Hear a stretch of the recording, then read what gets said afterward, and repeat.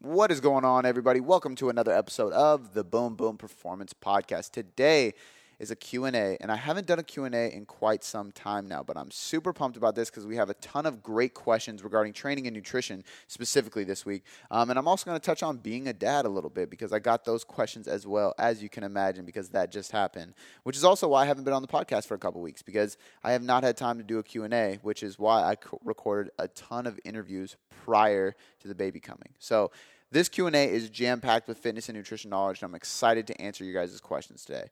If you want your questions answered, you can do a couple things.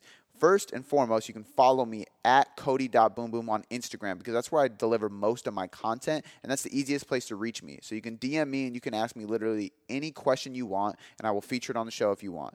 You can also email info@boomboomperformance.com if you have any questions or inquiries about me getting on your podcast. If you have questions about our podcast, sponsorships, anything like that, you can email my assistant at info@boomboomperformance.com. All right, guys, before we get into the Q&A, I want to make a quick announcement just to shout out my sponsor, Reebok One.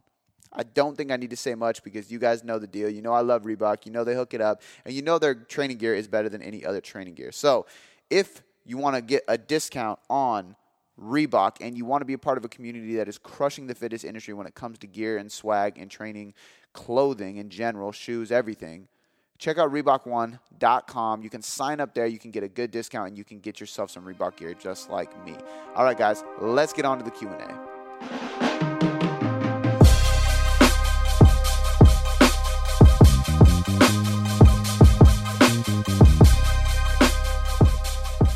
Time for a Q&A. Man, it has been weeks since I've got a chance to sit down and do a Q&A.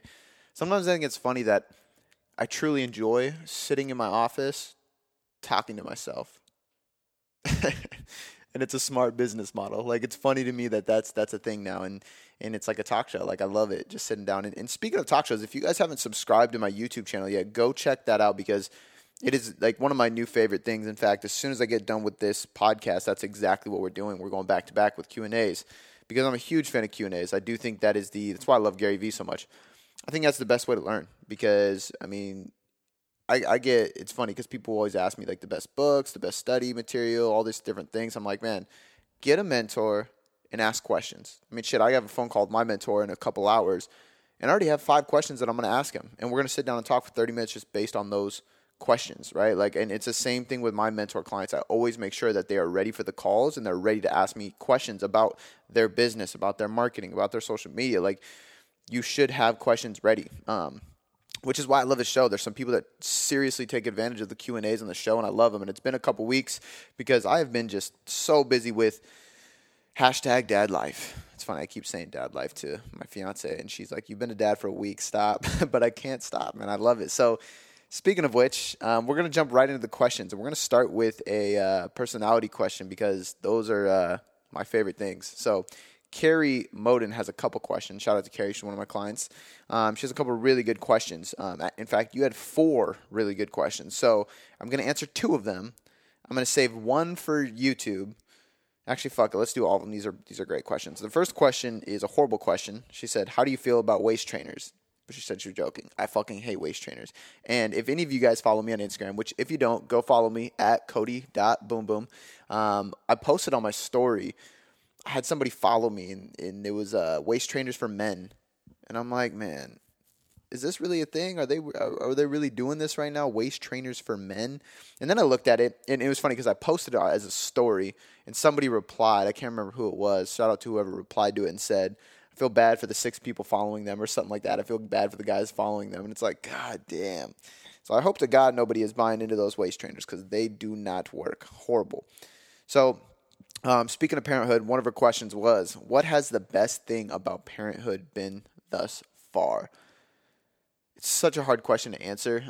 It's been overwhelming. It's like it's a type of love that is overwhelming. And that's the craziest part, right? It's like, I think the best part is just staring at her. Like, in my mind, she's perfect, but I'm biased. But it's just like sitting down and knowing that you created a human being and she loves you and you love her. And she's, honestly, my baby's been super, super chill. We got really lucky because she really doesn't fuss much at all.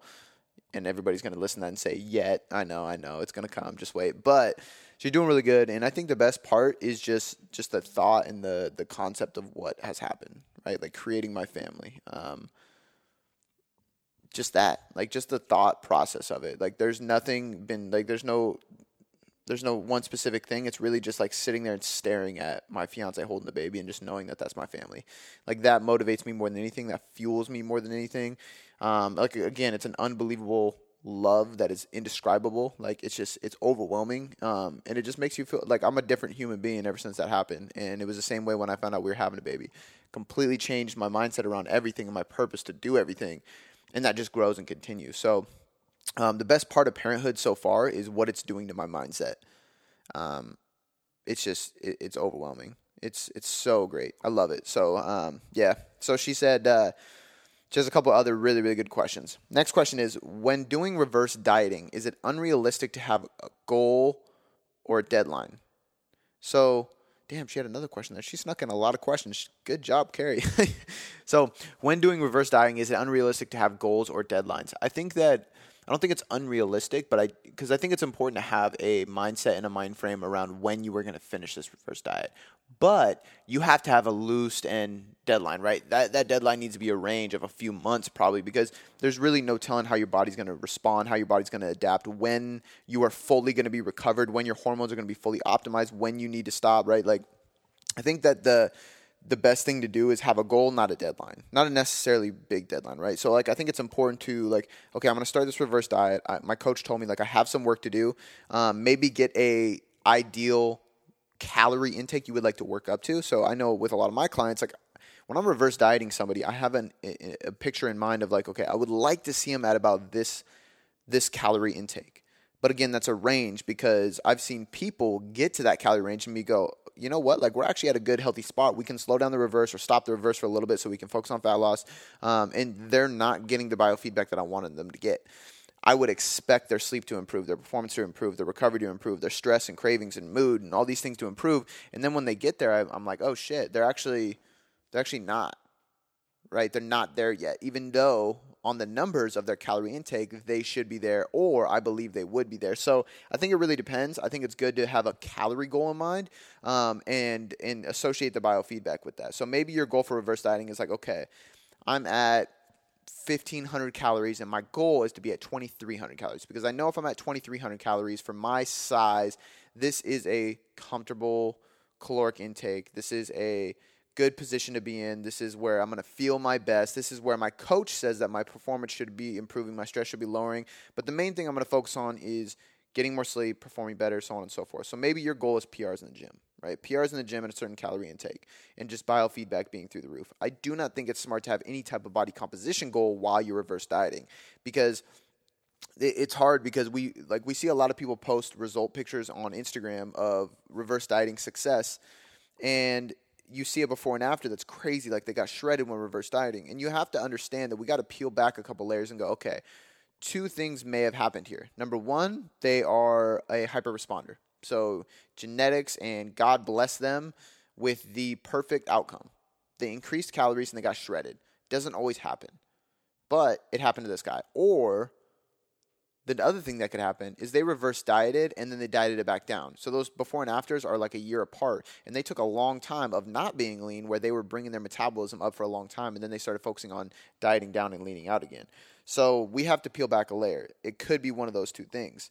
Now there's people who reverse diet for 6 to 8 months and they slowly get leaner while increasing calories, and they never have to diet back down. So that's an option too, but in most cases that's not the case. So we have to consider, I guess what I'm trying to say is we have to consider smart goals when we're reverse dieting. The feeling and the stress load in recovery is like the highest priority thing. So when you're reverse dieting, your goal should be PRs in the gym, should be maximizing sleep, stress, mood, cravings, hunger, all these different things, health. Maximize health. After that, then you can set a goal and a deadline. I think it's good to have a broad spectrum, because if a client signs up with me and they go, okay, I need to reverse diet and it's going to just take a long time. Cool. It's very hard to stay motivated when you don't know when it's going to end. So don't be afraid to ask your coach, right? Like, even though I don't always tell people, hey, you are going to probably be done reverse dieting around this time in my mind. Sometimes I don't tell them that, but if they ask, I'm always going to say like, hey, this is my plan because I want to educate you. My plan is to reverse diet you until we get you to about this caloric intake. If you gain over this much weight, I'm going to pull back along the way because I don't want you to gain too much body fat. I understand that that can be uncomfortable and kind of hurt, right, mentally. So I will pull back if that's the case. But my goal is to float around this weight that you're at. I want to bring up calories slowly until we get to this point. Usually, if I did my math right, and from my experience, it's going to take 6 months, 8 months, whatever it may be. Could take you 3, it could take you 12. We don't know because we don't know how your body's going to adapt. But this is my goal. Once we get there, then we will move in this direction. So rather than having a set goal or deadline, I think it's great to have a broad range of what your outcome is long term. But the initial goal from the jump should be PRs in the gym. It should be performance. It should be health.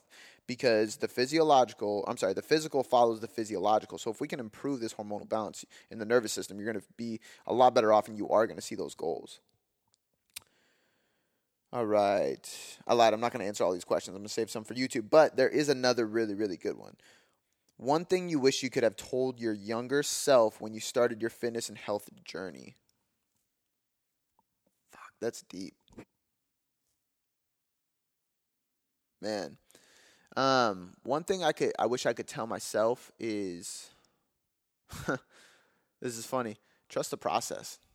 Be patient. Like something I tell my clients all the time, and I think a lot of people get frustrated with that because it's hard to hear, right? You want things now. I've always been a very impatient person, and I think it bit me in the ass a lot, but I think it aided in my success a lot as well because when you're impatient, you're going to make shit happen because you don't want to wait.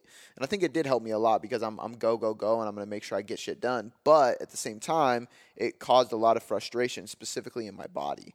It took me a while to learn how to lose weight the healthy way because I was chasing these fast track, quick fix diets, quick fix cardio plans, stuff like that, right? Like I did everything under the sun. Like I tried every fat loss tool and pill and supplement.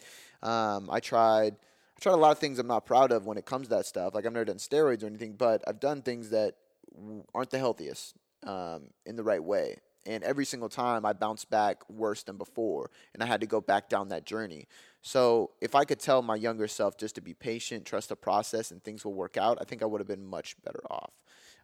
And that's regarding trying to lose fat, because once upon a time I was a chubby kid. I was trying to get lean, and I was very impatient, trying everything under the sun. That was a quick fix that didn't really work. As far as my career with fitness and health, what I would have told my younger self, to be honest, is the exact same thing.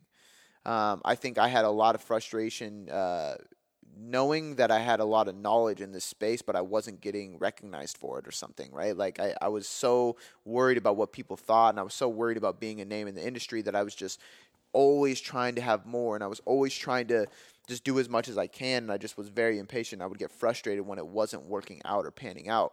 And in reality, I just had to put in the work. And it took me a while, but I finally realized, like, and again, this comes from having a mentor. Like I know just as much as this guy, why aren't I at this place like he is? And my mentors had to tell me, like, how long do you think I've been doing this? 13, 14, 15 years. And it was kind of a light check for me. And that's when I really started to realize, like, holy shit, this stuff takes a long time. And it calmed me down, allowed me to be patient, allowed me to look at the bigger picture. And that's when shit really started to take off for me. So I think in both realms, the advice I would give my younger self is be patient. Trust the process, 100%. Derek Ledwidge, can you talk about your coaching experience with insulin resistance? What route you take with your clients, such as reverse dieting? So, man, a lot of people are interested in reverse dieting. Look, if you guys, here's the deal. Actually, you know what? Couple things. First and foremost, if you are interested in learning more about reverse dieting, Brandy Wan, who is actually my nutrition coach, who I hired because coach needs a coach too. I need accountability. And she's actually been reverse dieting me because I was not in a dangerously low caloric intake, but I wasn't eating enough to support the stress of my lifestyle. I do a lot of things. I train really hard, and I'm not going to give that up. So I wasn't eating enough because I was constantly, marketing, staying lean and getting lean, doing a photo shoot, kind of relaxing, getting lean, like so on and so forth. So I hired her. She's been reverse dieting me. I haven't really gained much weight. I'm not super lean yet, but I am about to start April 1st for the people who applied for the 16 weeks to Summer Shred. I'm going to be getting lean with them. And then she put me in a really good place. I'm eating more calories per day than I've probably ever ate in my life. It's been pretty good, or at least in a really long time. So, but anyway, back to a little rant there. She just came out with a book on reverse dieting, and you can grab it in the show notes. So I'm going to put a link to the book. It's a great book. I highly suggest you guys all read it. I'm a big fan of Iron 3. I was actually going to share this with you guys in the podcast Facebook group a while ago, but I had the baby and I got busy and I forgot. So it's going to be in the show notes. Click the link, get the book. It's cheap and it's extremely well written, so you can learn a lot about reverse dieting from that. The second thing I want to say is if you guys are struggling with reverse dieting, get a coach. It is the most difficult thing to do on your own because you're not going to like what you see in the mirror, and you have to understand that it's about the way your body feels inside. And to be honest with you, it's one of the hardest things I have to go through as a coach because I know it's frustrating and I know that people are a little bit upset or irritated that they're not getting leaner and they're constantly working on nutrition and training.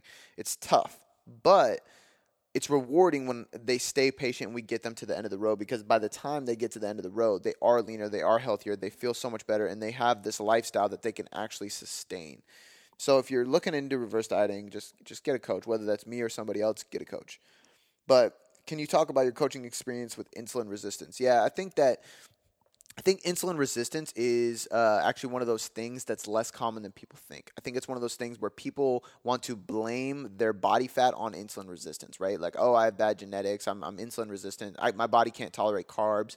And I think that that's just a lazy excuse in most cases, because there are people who are insulin resistant. I think that's a lazy excuse with most people in getting lean, to be honest with you, because I've seen a lot of people tell me that, and I've gotten them extremely lean eating a lot of fucking carbs. And even myself, like the leanest places I've ever gotten constantly have carbs, right? So, and obviously the leaner you get, the more carbs you can tolerate. But I've gotten people lean from a very overweight state without cutting carbs super low. So I think that insulin resistance is one of two things. One, it's with very, very obese people. So if you have somebody who is extremely, extremely overweight or was extremely overweight, I think that it's more common. So if somebody has 100 pounds to lose with me, I might go on a lower carb approach because their likelihood of it being more insulin resistant is extremely high. If I have somebody who is has a good 30 pounds to lose, but when you look at their physique, it's clearly all the way around their waistline, like it's clearly low belly, low back, love handles, like all like a spare tire. If that's where they store all of their body fat and they have lean arms, lean legs, lean face, then that's most likely insulin resistant or cortisol issues. If I have somebody who is,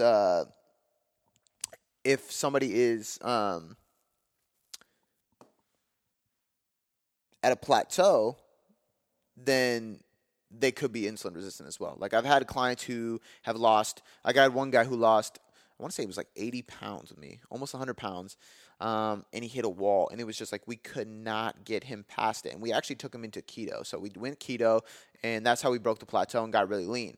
And then he actually really, really enjoyed keto dieting. It was easy with his lifestyle. It was easy with the way his culture, because his family's not from, they're not all, like their heritage isn't American. So their culture, it was really easy for him to stick to that diet, and he actually stuck to it. The only time he deviated was with vodka soda. So I was like, dude, stick with it if you like it. But in that case, we completely removed carbs, went keto, and didn't lower his calories at all. So for him, I do believe that was an insulin-resistant state. So there's times and places when you need to go in that. Usually it's if somebody has 100-plus pounds to lose, if somebody is completely storing body fat around their spare tire area, or they hit a massive plateau and you cannot get through it no matter what. I think that there's a possible issue of insulin resistance.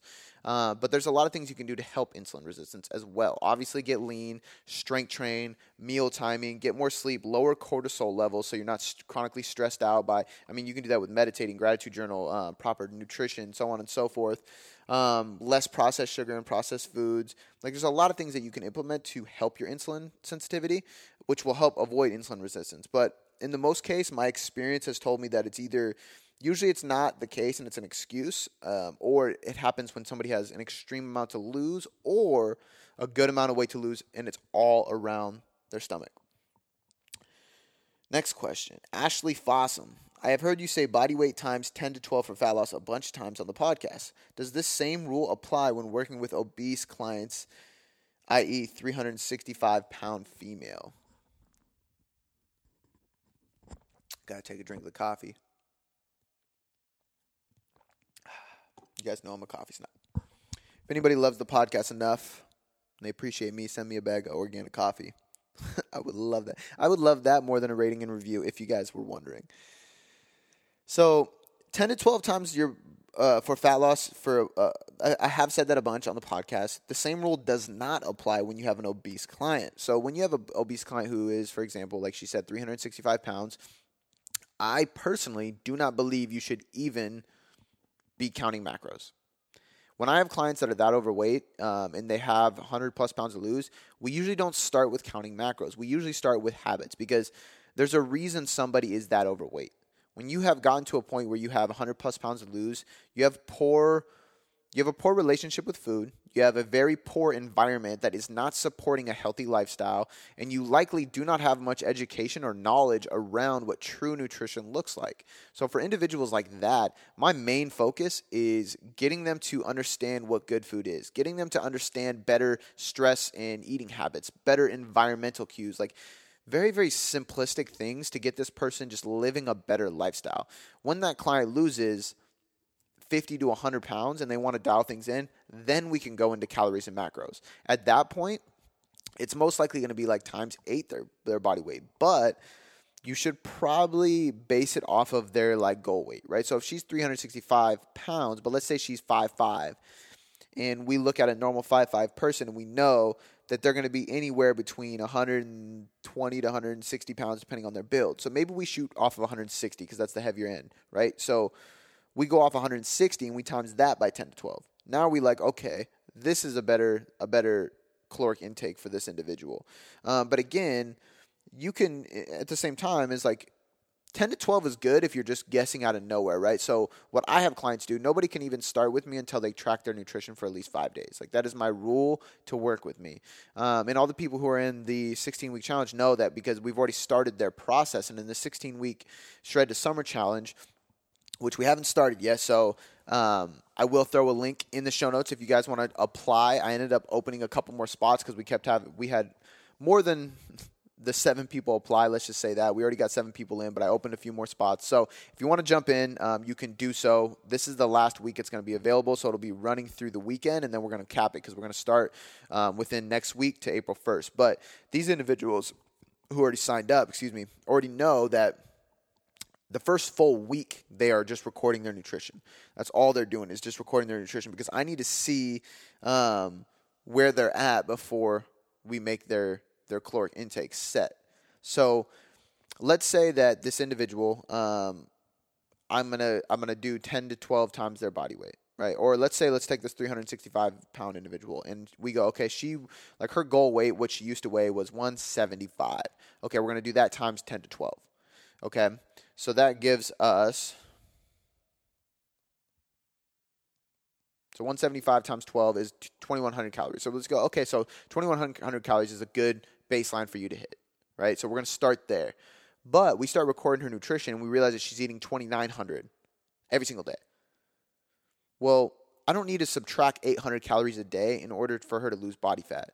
So I'm going to go, okay, we're going to go with 2,600 calories. Because that's only a 300 calorie deficit, which is a little bit healthier, a little bit easier for her to maintain because, again, this is about lifestyle, this is about longevity with it. So in that case, we're not going off 10 to 12 because we don't have to.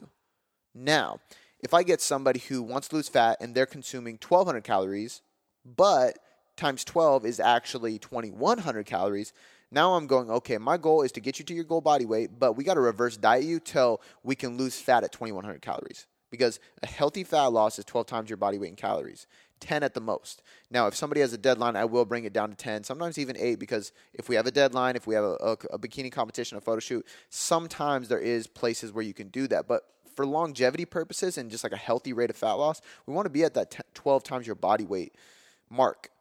So it really, really depends. In an individual that is 365 pounds or just obese in general, I always start with the basics. I start with habits. I start with slowing things down and just teaching them and educating them on what real good nutrition is. Because if you get that individual eating real foods for 90% of their meals, that's going to cut out a lot of the junk that they were eating. It's going to lower their stress levels. It's going to increase their movement. It's going to increase their joint health. It's going to increase their sleep patterns. It's going to lower their stress. It's going to help everything else. And because of all of that, even if they didn't lower calories, they're going to lose weight, I guarantee. But on top of that, when we switch our diet to a very whole food approach, I guarantee you're cutting calories, because if you're that overweight, you're probably eating a lot of processed junk.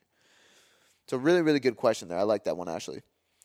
Ian Dickinson asked, advice for new trainers, and I told him, get more specific. He said, like career moves, work in a gym, go straight online, one-on-one versus group classes, etc. What's the best way to break into the industry? I think this is a really, really good question. And because of that, I'm going to bring up a couple things along the way.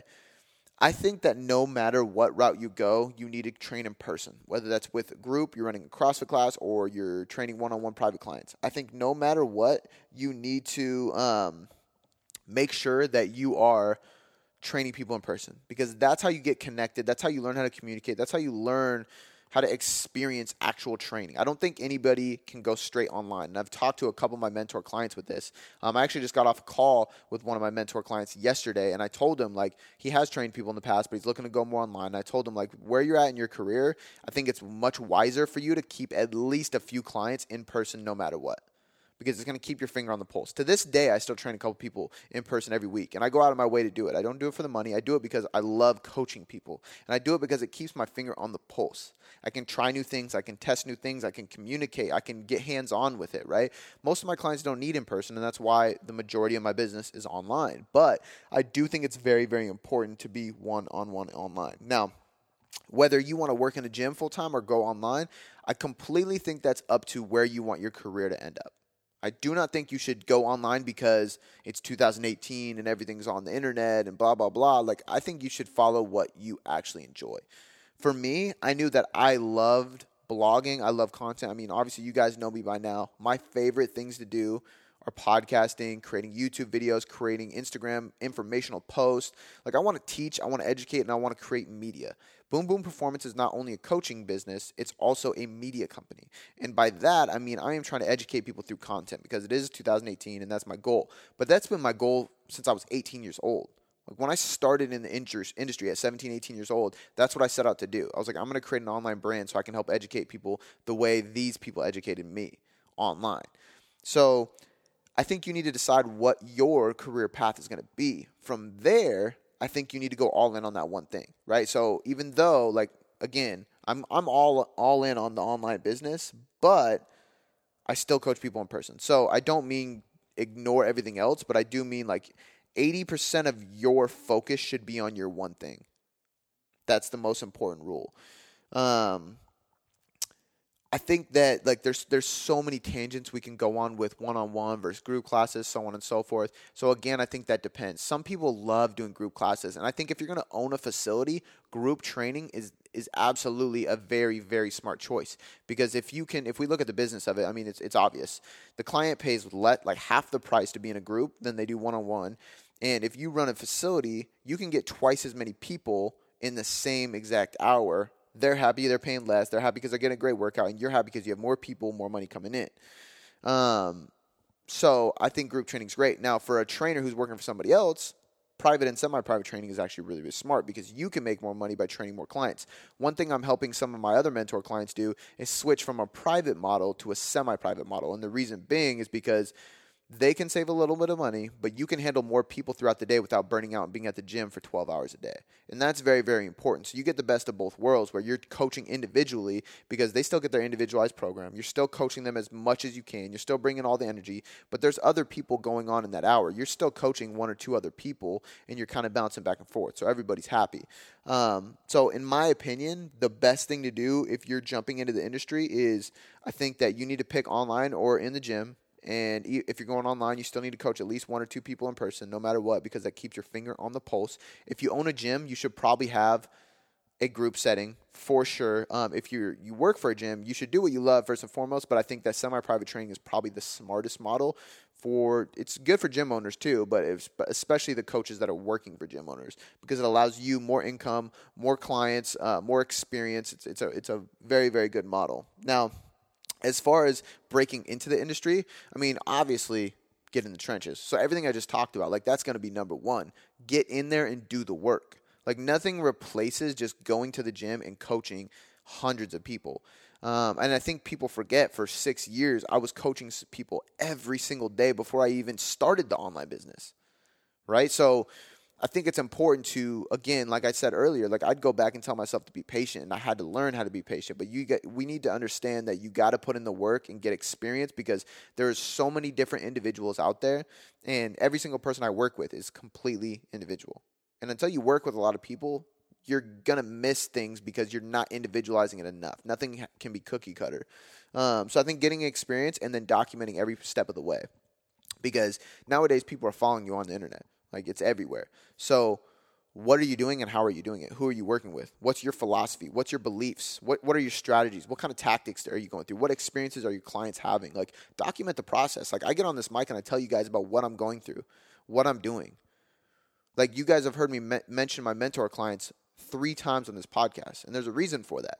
It's because I knew this question was coming, and it's something that I'm finally ready to announce to you guys, is that I'm mentoring trainers. So for a long time, I have always been mentored, and I'm still mentored, and I will be mentored for the rest of my life. It's something I believe in heavily, is coaching. I have a coach for my training and nutrition. I have a coach for my business and personal development, and I always have, ever since the day I got in the industry.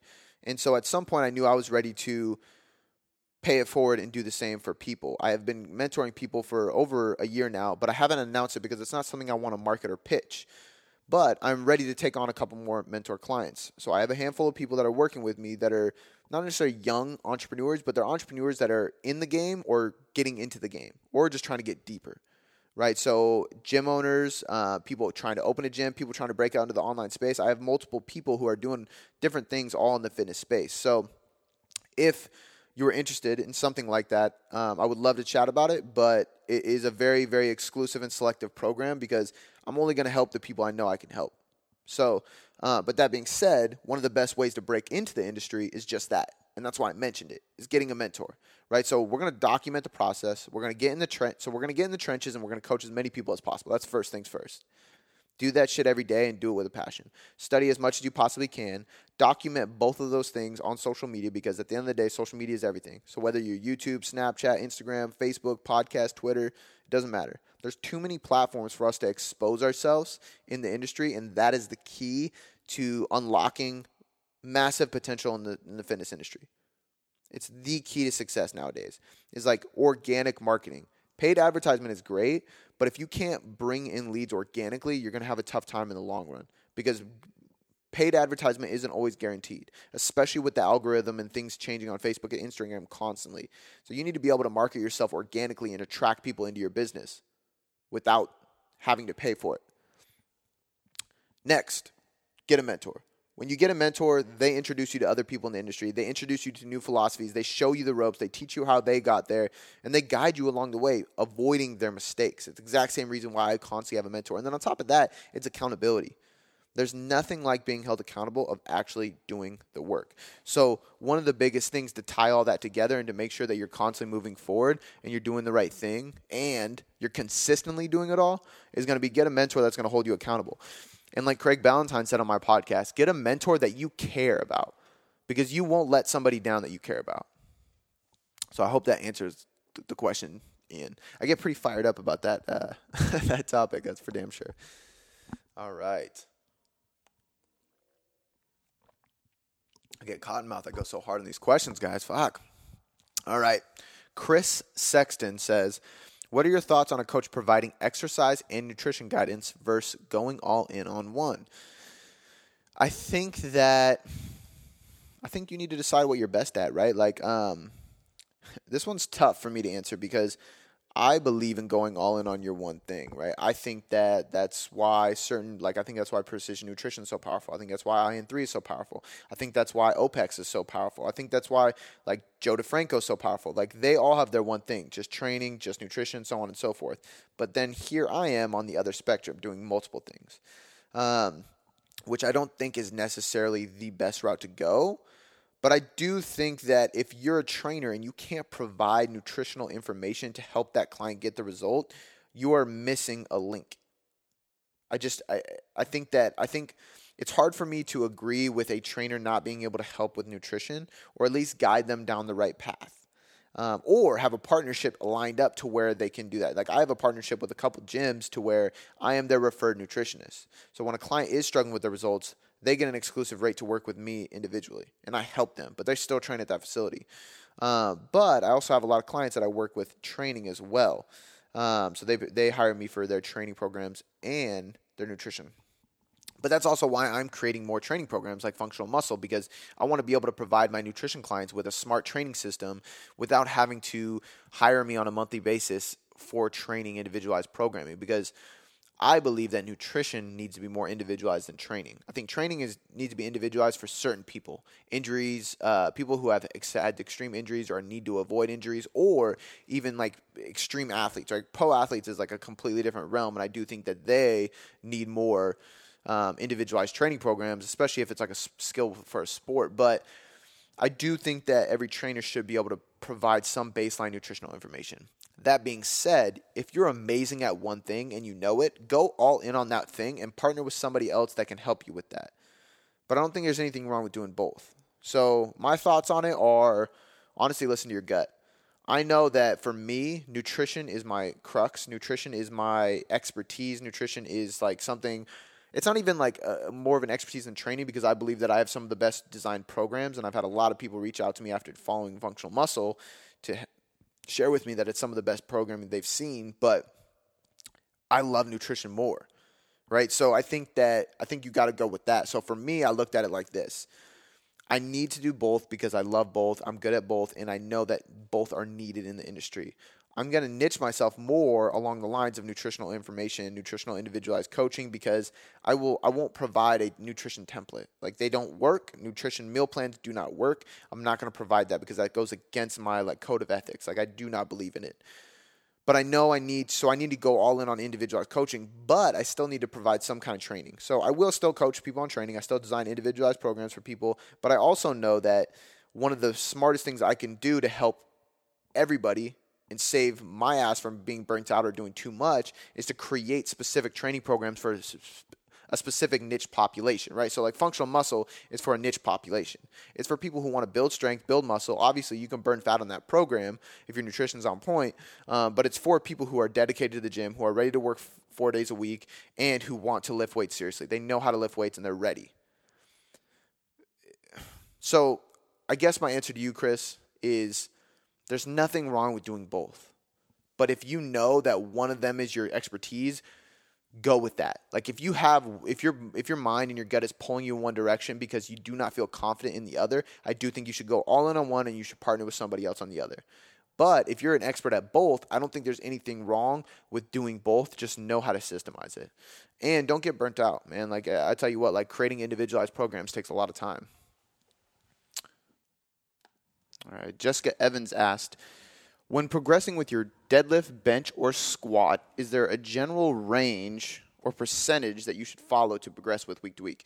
So I'm a big fan of just intuitively progressing as you go. So as most of us know, and if you don't know, this is a big key into getting results with training, whether your goal is strength, fat loss, performance, muscle growth, we need to have some form of progressive overload. So progressive overload is just a fancy way of saying challenge your body and make it adapt. If we look at training, it's stress and adaptation. But if we keep giving it the same stressor over and over and over again and don't try to increase that stress, your body will not be forced to adapt after a while, right? Because every time it adapts, it gets better and it can accommodate and become more efficient at that exercise. That's why strength training is so powerful. It's very hard for your body to become very efficient because there's a million ways to progress, right? Like, if we look at cardio, for example, people wonder why doing low-intensity cardio, you sit on a treadmill for 30 minutes, that's your cardio. Well, if you're doing the same cardio 3 times a week, 30 minutes for the next 8 weeks, your body's going to become very efficient at it. And this is the process of a metabolic slowdown, right? So if your body becomes efficient at cardio, you're no longer burning calories. We want to be a gas guzzler. So, like, if you think about this, if we are inefficient at cardio, our body's going to be forced to utilize more energy, to burn more stored body fat, to burn more stored calories, and to burn more energy. That is what leads to fat loss. So with strength training, it's the same idea, right? We want to adapt. It doesn't happen as quickly as cardio because there is so many modalities and different ways to progress. So as far as percentages, like back to her main question with progressing, I would say that I'm a big fan of percentage-based programs, but looking at them more of an intuitive approach, right? So I love percentage-based approaches simply because 5-3-1 changed the game for me. 5-3-1 by Jim Wendler is a fantastic strength program, and it's something to this day I apply to training programs.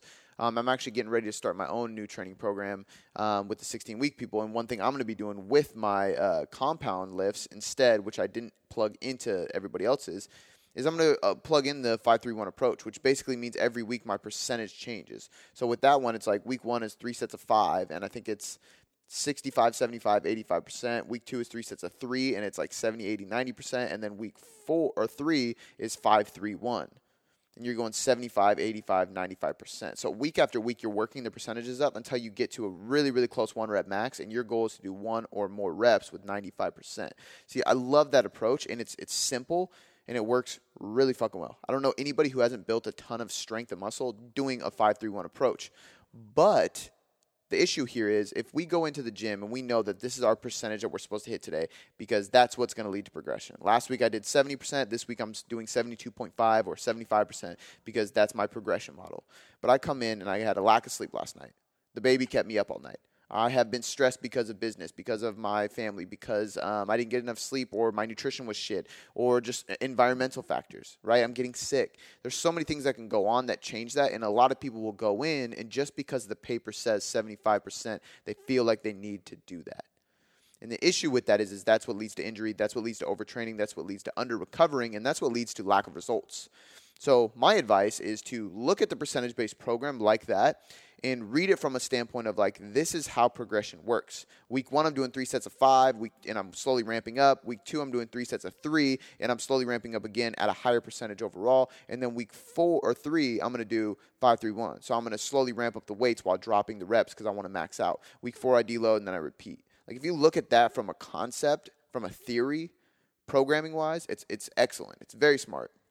But if we get so grounded and stuck on the fact that we have to progress with these percentages just like the paper says, that's when we can lead to overtraining or under-recovering and just lack of results.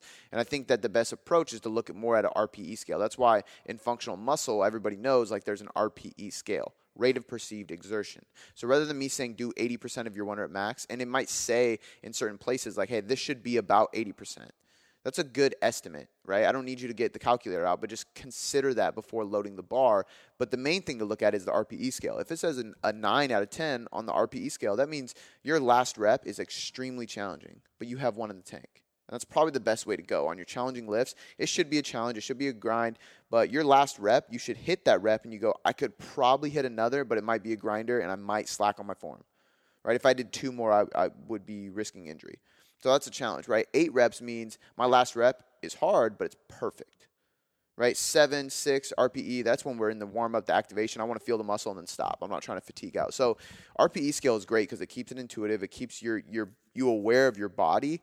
And as long as you're realistic about the RPE scale and you're not going too easy on yourself and you're really pushing it to the limit on the RPE scale, I think it's great. So as far as progressing, I would say look more intuitively, think about the RPE scale, and then just remember that there's many ways of progressing. So the classic way of progressing is add 5 to 10 pounds on the bar, right? So if I'm squatting, like I've been training for 8 years, maybe more.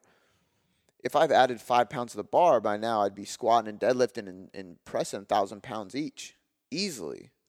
But that's not even remotely close, right? Because you can't add 5 pounds to the bar every single week and just keep progressing and progressing and progressing. So we have to look at different models of progression. So what I would recommend and what I recommend to my clients is like, okay, option 1 is the most ideal. That's add weight to the bar. So if we look at the bar this week or last week I did 200 pounds. This week I'm going to do 205, right? That is ideal. Next week I'm going to try to do 210. Let's say I can't get 210. Okay, cool.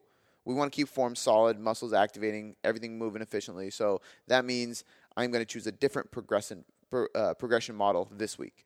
So I did 205, I did 200 pounds. Week 2, I did 205. Week 3, I can't do 210, so I'm going to do 205 again, but I'm going to add a weight or a rep, maybe 2.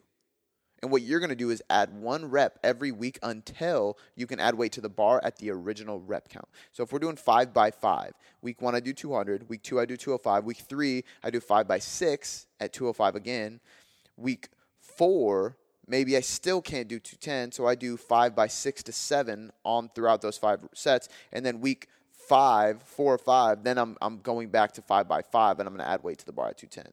So that's an easy way of block. It's called block periodization. Super simple. You add a rep until you can add weight on the bar. Very, very simple.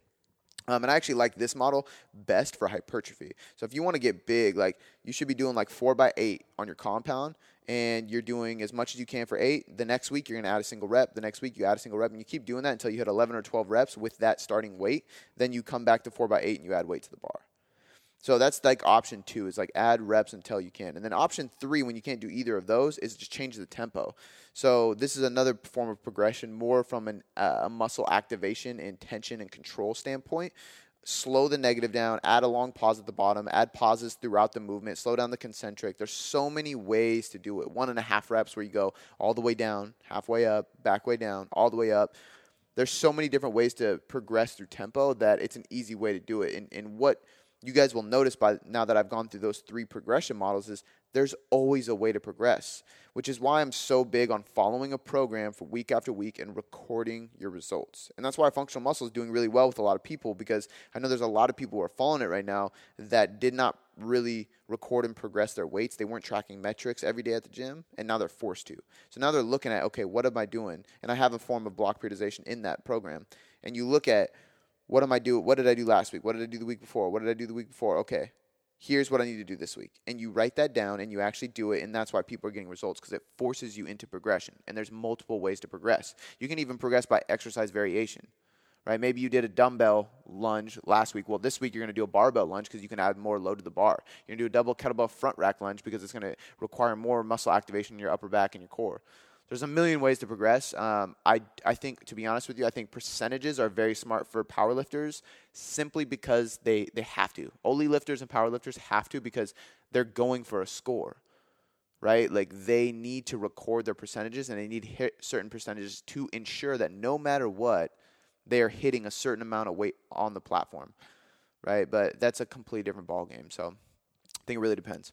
All right, last question is going to be from Erin Dirth on Instagram. She said, she actually had 2 questions. Hey, so I am an online coach, and I have my clients fill out a weekly check-in on Google Doc. I send it out every Sunday. They usually never fill them out. I have it to constantly remind them. I have to constantly remind them, and even then sometimes they ignore me or still will not complete it. Any tips to keep them consistent? So this is the first question. This is for all the coaches out there. So pretty much like what can you do to make sure that your clients are being consistent with check-ins? This is a hard question because I think every single person is different. And as you guys know, I'm super big on individualization. Such a hard fucking word to say.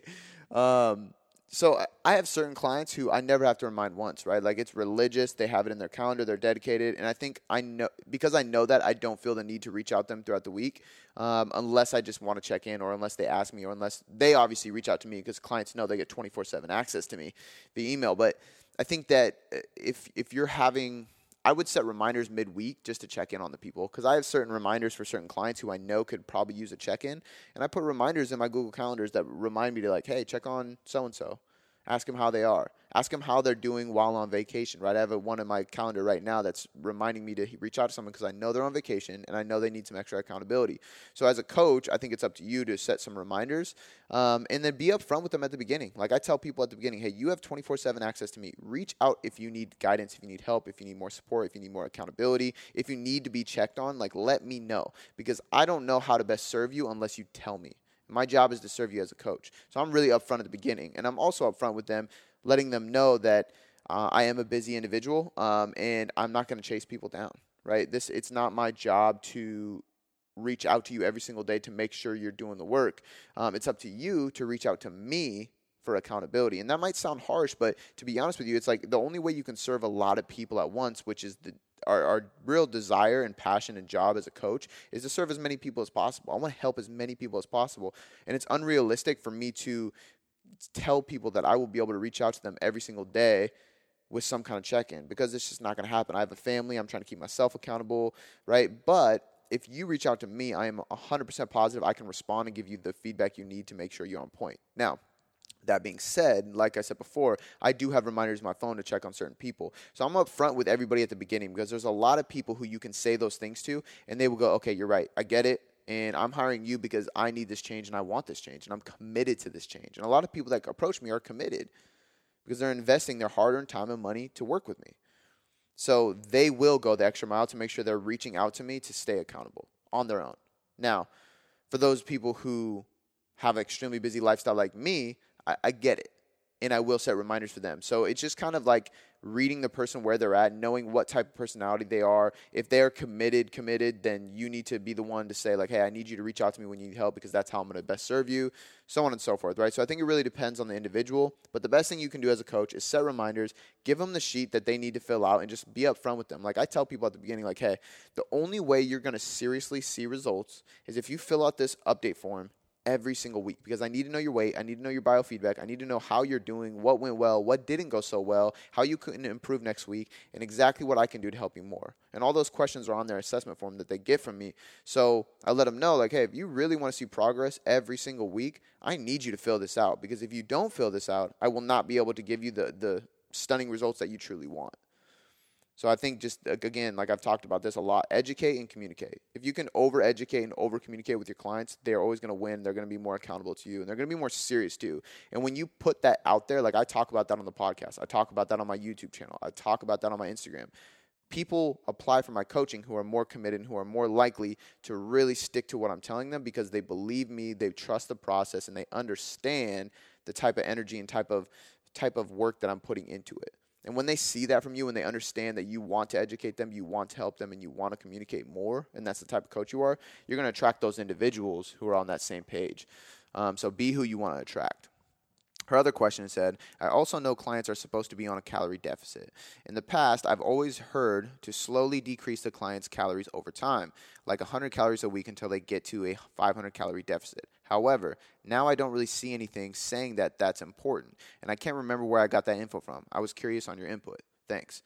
So basically, the 500 calorie deficit rule comes from science. I mean, science is kind of funny, right? Because science from a hormone and endocrinology, like an endocrine system, so the hormonal system, nervous system standpoint will show you that if you just chop calories, you're going to hurt yourself in the long run because your CNS will burn out, your hormones and thyroid and adrenal glands and metabolism, all these things will slow down, your testosterone will drop, cortisol will rise, your stress hormone, and all these things will stop fat loss from happening, stop muscle gain from happening. But from a science perspective, when we look at fat loss and like thermogenics, we know that 3,500 calories equates to 1 pound of fat. So if we cut 3,500 calories a week, which is 500 calories a day, that means we'll burn 1 pound of fat per week. The issue with this is, like I was talking about with the cardio earlier, like our body adapts. So what is a 500 calorie deficit today might not be a 500 calorie deficit in 2 weeks, right? It might be a 450 calorie deficit, or worse, even a 400. After a couple months, that 500 calorie deficit, it's your maintenance now because your body adapts, your metabolism adapts. Now your maintenance is lowering over time.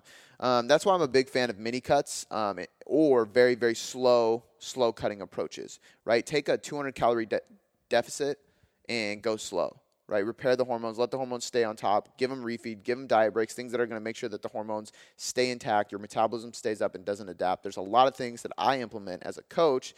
And I tell people at the beginning, like, hey, we got to go slow because the only way we're going to make sure your hormones don't adapt to this lower calorie deficit and you start getting hurt from a hormonal system and a metabolic system standpoint is if we go slow, is if we introduce all these different tactics and strategies that I'm going to explain to you, like diet breaks and refeeds and different things like that and certain training modalities.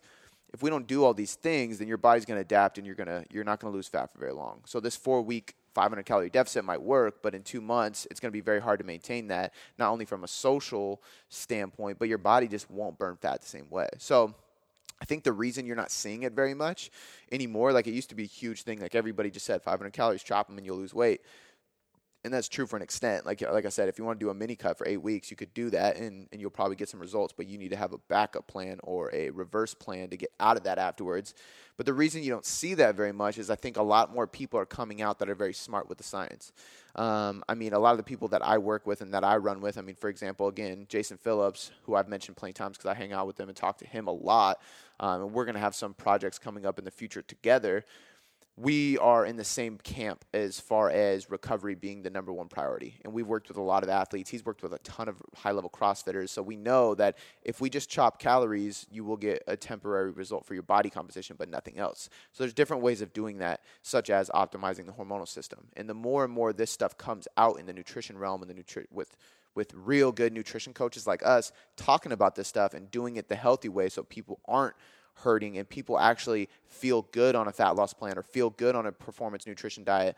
I think it's just hitting more mainstream. We're getting more popular. These names are branching out, and high-level strength coaches like John Russin, for example, Joe DeFranco, these people reach out to people like us to help them with nutrition, or they follow the same exact principles and philosophies. So when all these different people are running the same concepts, that 500-calorie deficit just kind of became white noise and kind of disappeared, right? So it's just kind of the evolution of training, the evolution of nutrition, and this is exactly why nutrition is my thing, and this is why I love nutrition coaching so much. It's so individual, and there's so many things that we can do and implement and change and try and experiment with that truly change a person's body composition. So I think the 500-calorie deficit thing is dead. I think it works depending on the situation, especially if somebody is drastically overeating. If you're eating 1,000 calories over what you need to be, yeah, of course, create a 500-calorie deficit because that's not going to hurt you hormonally. So it really, really depends, but I think it's just kind of old news in the industry.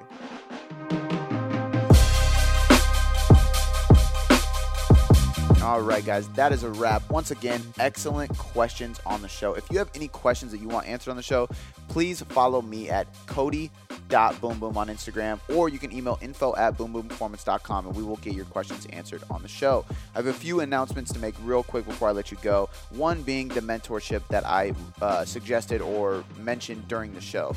Obviously, this isn't something that I've talked about a lot in the past, but it is something that I've been doing more and more of as of late, simply because people approach me. So I know there's some guys even listening to this podcast who I'm currently mentoring, and just like them, they literally just reached out and they asked me to mentor them, and I started doing so, and it's been a really, really fun process, watching them grow, watching them break through into the industry, and watching them succeed, not only financially, but reaching more people, creating more leads, and helping change more lives. And at the end of the day, I do this because I get to help change lives. And if I can help another coach or fitness business owner change even more lives, it's a spider web, it's a domino effect of just reaching more people. So that is something that I'm going to be doing more of moving forward. Currently, I only have a couple spots left that I'm willing to take on mentors. So if you are a trainer or a coach and you are looking for help, support, accountability, guidance, and just more information along the lines of how to program design, how to program nutrition, how to coach clients, how to build your name, how to build a brand, how to market yourself organically on social media,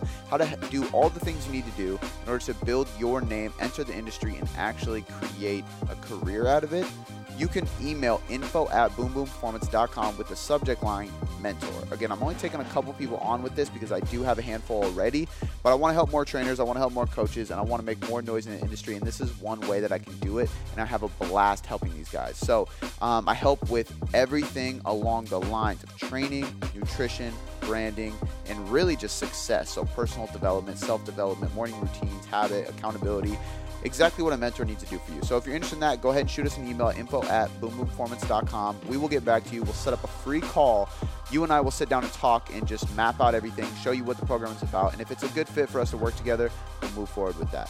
The last announcement I have real quick, guys, is just to leave me a 5-star rating and review. As you guys know, it really, really does help me grow the podcast even more, and it helps when I know exactly what you guys are enjoying and want to hear more of. So when I get feedback from you guys and I get those 5-star ratings and reviews, not only do I move up in the iTunes chart, allowing me to invest more time in this podcast to deliver more free content, but it also shows me what you guys are actually enjoying. Is it the mental side of things? Is it the mindset? Is it the stress management? Is it the fitness? Is it the nutrition? Is there more trainers listening to the podcast? Are there more general population listening to the podcast? I want to hear you guys' feedback. You can email us all the feedback you want, and you can leave us a 5-star rating and review. It would be greatly appreciated. All right, guys. Thank you so much for tuning in today. I will catch you next time.